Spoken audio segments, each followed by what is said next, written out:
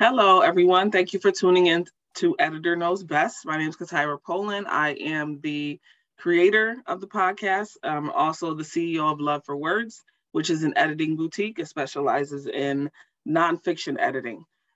The show does air every other Monday. You can visit anchor.fm/editor knows best to listen to some of our past episodes and catch up, and also, of course, to hear our new episodes.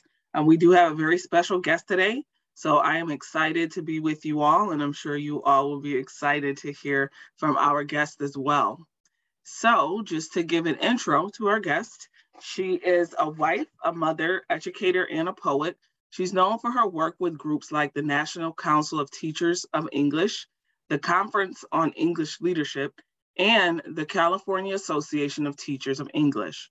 With 40 years experience in public and private schools, she's a national board certified teacher vetted by the National Board of Professional Teaching Standards. She's mentored the NCTE's Early Career Educators of Color cohorts, and she currently mentors online and coaches new writers.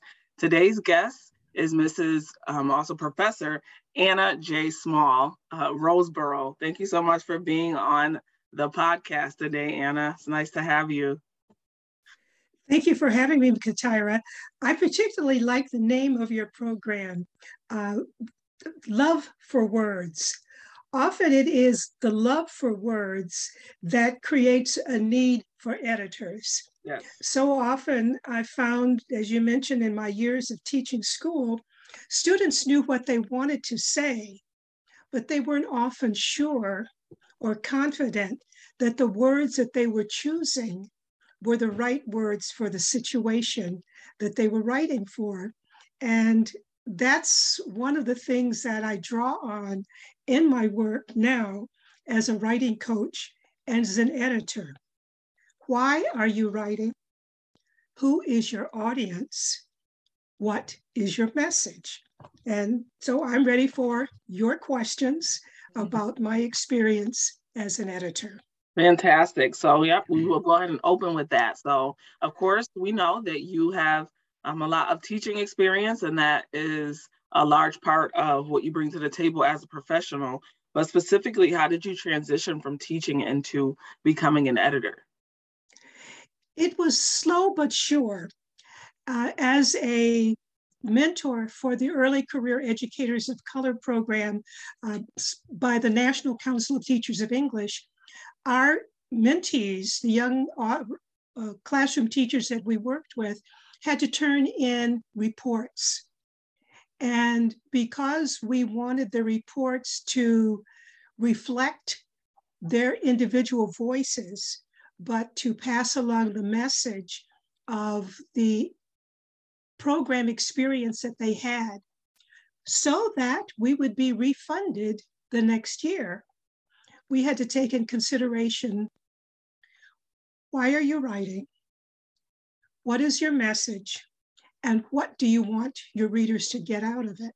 And so over time, as I began to work with these young writers, many of them in grad school, some of them had finished grad school, but they hadn't done this kind of writing. And then I was invited to write a couple of textbooks myself, and I was on the other end receiving the information from the editors and the publishers. And I thought I could write pretty well. And they began asking me these questions. And so over time, people began to ask me about, well, what should I say? How should I say it?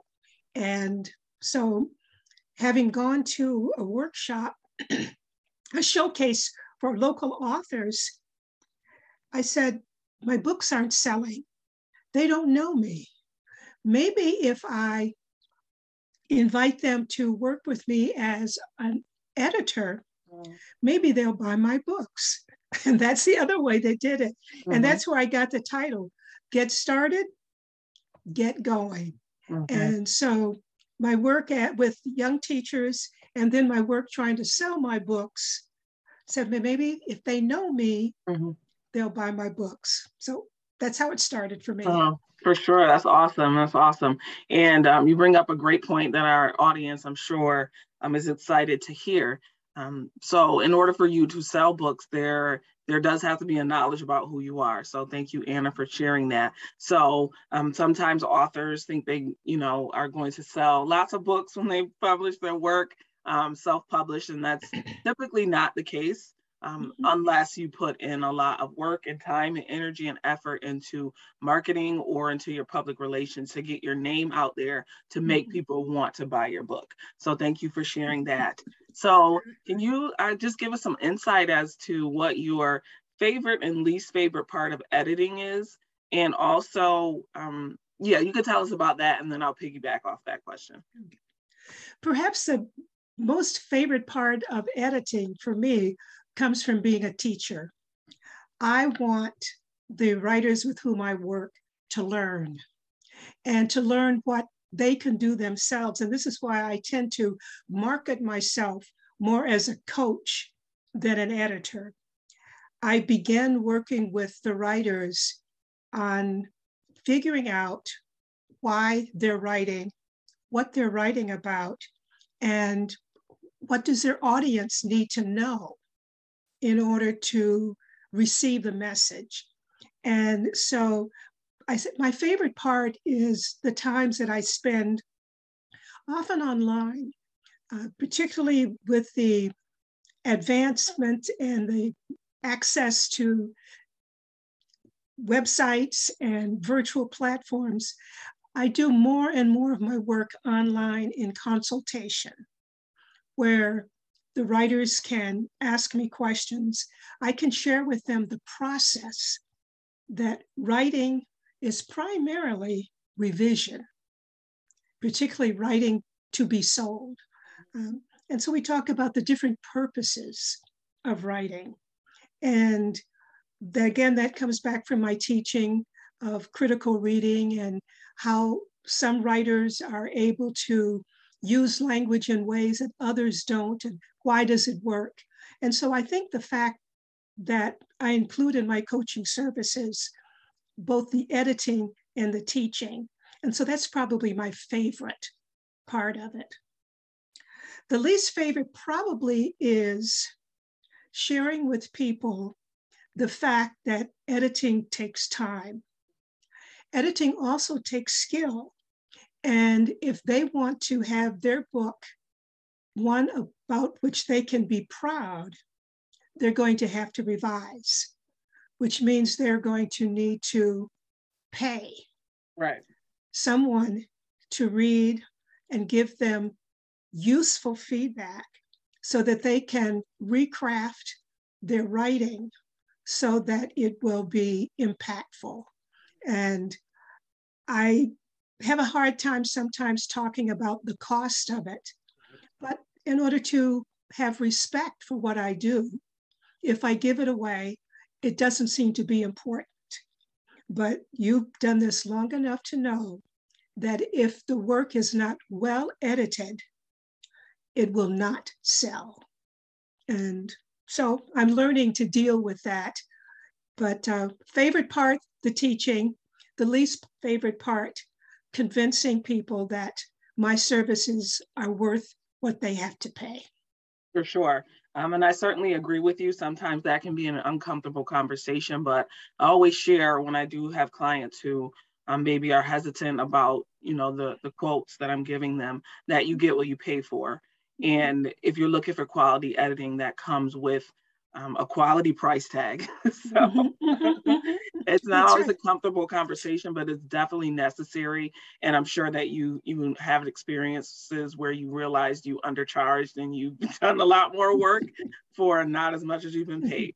So thank you for being transparent about that, because a lot of our audience members are also looking to get into editing, and they probably come across that as well. So thank you for giving us that feedback. Now, if you could tell us a little bit more about, specifically for our listeners who might be hesitant to work with an editor, either because of price or nervousness about letting somebody see their manuscript, why would you recommend that an author or writer do work with an editor before their work is published or submitted? Perhaps the main reason I encourage people to work with an editor is that writers seldom can have the distance they need to be objective about their topics. So often, first-time writers who want to become authors are writing memoirs or writing about their business, and they're so close to it. Either in the memoirs, I experienced it, I know what happened, I know my story needs to be told. But sometimes they forget that they need to provide information in the book, pacing in the book, so that the readers can re-experience what the writer is talking about, or may need to define terms so that someone unfamiliar with the situation will learn what's going on and understand what's going on. And so sometimes taking the time and spending the money to have someone give an objective read of a manuscript can make the difference between a story told and a story sold. Definitely, I agree with that. And even, as proof to that, when I write my books, I do hire an outside editor. So I know that there are many editors who are also authors, and they recognize they're too close to the material, and they, are able to work with an editor outside of themselves. So that is absolutely important. And one of the other components that comes along with editing could potentially be subcontracting. So what is your experience with that? And for our listeners who are maybe editors and considering outsourcing or subcontracting their work, what would you say will be the benefits of that? And what advice do you have? Perhaps the top benefit to subcontracting out work is completing jobs in the time that you have. Occasionally, a well-known author will need a manuscript back very quickly. A very talented editor may have other projects on the table and just cannot get to that, perhaps a repeat customer. In fact, most of my clients now are repeat clients because I'm pleased to say most of them have been satisfied. However, occasionally several projects come in at one time. And in order to maintain the quality of service, I may have to invite someone else to be a reader. The other reason is sometimes we as editors don't know enough about the topic to give the expert read that our writers may need. And occasionally, I have been pressed to ask someone else, please read this from the perspective of someone in your field. Or it may be something I know about so well that I fill in the blanks, but the author is writing for an audience who is learning, not someone who is already an expert in the field. And sometimes being an expert in the field is not the best kind of writing to edit for, because we tend to fill in the blanks. We know what the words mean. We understand the process. So occasionally, the fact that you're busy and you want to continue to provide good service, you may, as an editor, subcontract the work out. Other times, it may be that you don't know enough about the topic, and so you subcontract the work out.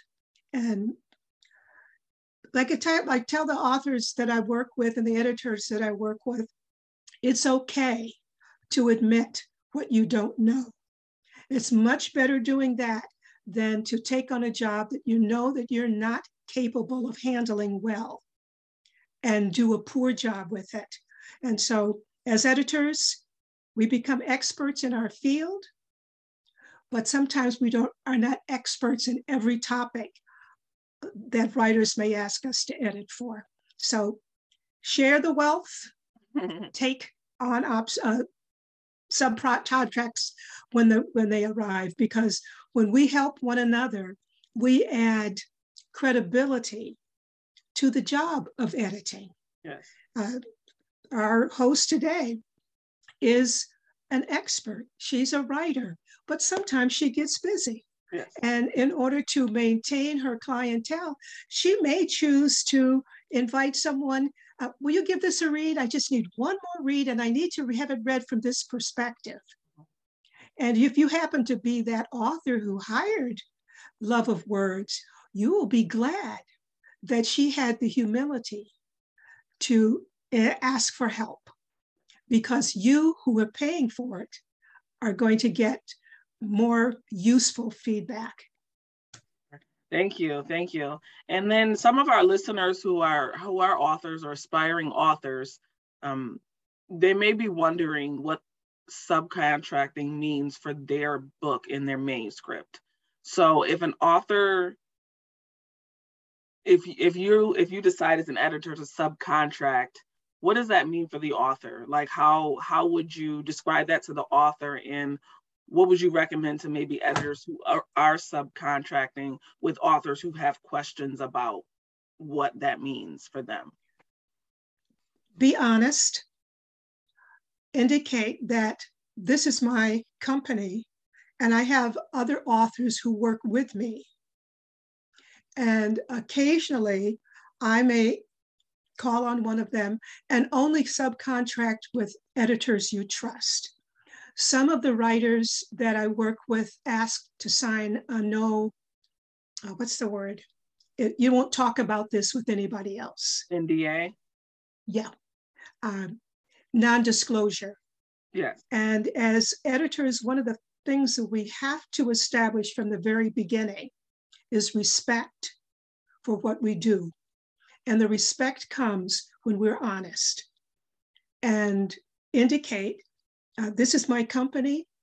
However, occasionally I invite another reader to give me another perspective. It's not changing what you're paying me, because I collect for the work that is being done, and I pay my subcontractors to do that aspect of the reading and the feedback. And occasionally, new writers don't understand the different level of reading that editing offers. Often, editors simply provide feedback on content. Another read, the authors may provide feedback on organization. Another time, the editor may provide feedback on the use of language.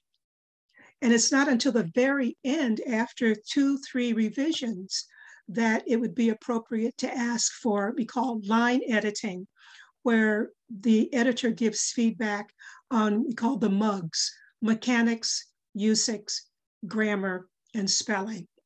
And when new authors understand that there's a different fee charged for the level of feedback that you require at this stage in the writing. And generally, 3 reads are required, particularly for a complex book of over 100 pages.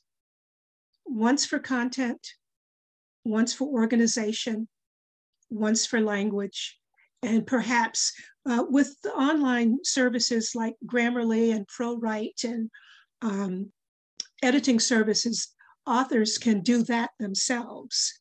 But the content editing often requires a professional, yes. And that's what we do.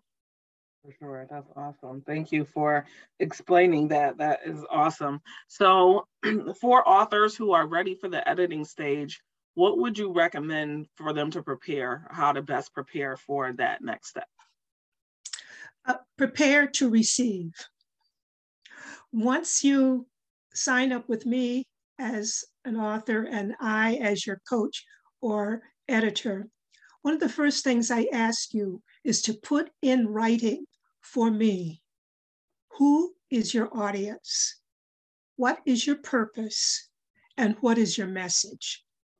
Are you writing to inform, to explain, to entertain, to distract, to teach? We write differently for those purposes. Who is your audience? Is this an audience who is familiar with the terminology that you're going to use? Is this an author who is mature enough to recognize certain experiences? Is this an author who will be offended by an audience that will be offended by certain language? Even though you are writing honestly, if your audience will be offended by certain language, or an audience who would not understand the jargon that you may use, you may not achieve your purpose, even though you're writing well about a topic you know intimately. And so our first conversations tend to be, who's your audience? What's your purpose? And what's your message? And once we talk about that, I invite the writer to go through their own manuscript, checking first to see that they have addressed these issues. And once they do that, we meet again in a consultation. And I said, based on my questions, your review of your manuscript, what information would you like from me? And they turn in the manuscript. I do a word count. And based on the depth of information they want, I give them a charge for it. And because I tend to do work step by step, I tend to give a word count, send an invoice. When the invoice is paid, I do the work. If we're ready for the next step, they're satisfied with the feedback that they have gotten. Sometimes we will meet online again. And again, I charge for the online consultation. That's time. We'll meet and go over the notes, ask new questions. If they wish to have me do another read after they do the revision, we'll go through that process again. You send me the manuscript. We do a word count. You tell me the level of feedback you want. I invoice you, you pay, I work, you get my feedback. And we continue that process until the author is ready to move on, either taking that manuscript to a professional printer, or we move to go to the online self-publishing steps. Thank you for breaking that down. I know we have a lot of new authors in the audience who might not know what it looks like to work with an author or an editor. So I appreciate you giving that breakdown so that they have a better understanding of that.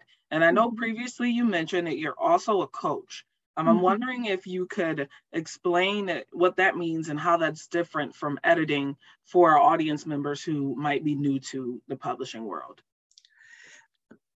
To me, a coach is someone who shows a person how to do something and then gives feedback as you watch the person do what you've taught. And so right now, I'm working with a mother and her two daughters. And one of the things that they've been doing during the pandemic is writing children's books. And so many of the times my meeting is working with the mother on how to work with her daughters on preparing the manuscript. And so my coaching may be supplying them with resources online to find out alternative ways to say said. Or I may say, watch this video on ways to develop character. I coach and edit both fiction and nonfiction. And for someone who's writing nonfiction, how do you create an index? Under what circumstances would it be necessary for you to pay to use quotations in your book? And often as a coach, I will send them to online resources so that they can learn themselves. And if they want me to give them feedback on what they choose, that's fine. If not, coaching is teaching and encouraging writers to do more of the process on their own. And for your coaching services, is that offered via Zoom or by phone, or what methods do you provide the coaching services? The three methods. Uh, Before so many people had access to online communication platforms, I would meet in the library. Our community library has study rooms. And I would invite the author to come meet, and we would meet for half an hour, 45 minutes, sometime a full hour, where we're sitting next to each other, going through the manuscript or showing them ways to address the issues in their piece. Often, I now meet online in Zoom sessions where we are sharing a screen, again, part of the coaching and teaching, as we go through the manuscript. And if I'm talking about formatting and layout, why a particular section looks better if it's formatted in a particular way. And the third way is exchanging emails. Sometimes we may just be on a platform like Google, where we are sharing a screen and sharing, looking at the same manuscript, but we don't see each other. So it's either writing back and forth, meeting face-to-face on a Zoom platform, meeting in a library. Occasionally I'll meet at a restaurant, but often these are private conversations. So I try to meet in a neutral space. And then now, more and more often, it's online because I'm having clients really from all over the world that I'm working with now. But it's so easy to meet face to face. Awesome. Well, thank you for breaking that down, because I know that there are a lot of authors who just need help along the way of writing and might not be ready for editing. So thank you for distinguishing between the two. And thank you so much for being our guest today. I would love for you to share with the audience where they can access information about yourself or your services. And if you have social media, your website, please do share. Because I'm now becoming more media tech savvy, I have a website, and you have it in front of you, Ms. Pollan. Would you give the URL for that? Okay. Yes, I have AJ Small dash Roseboro, that's ROSEBORO.com. Okay. On that website, you'll see several subsites that talk about my work as a teacher, talk about my work as a coach, and talk about, and it shows the books that I have published. Over the years, I've had the privilege of publishing several textbooks for teachers, mainly of English language arts, 7th grade through 12th grade, and most recently teaching freshman college courses at the university level. I also am on Facebook, and again, the name is Roseboro, Roseboro, and my books are mainly for sale through Amazon.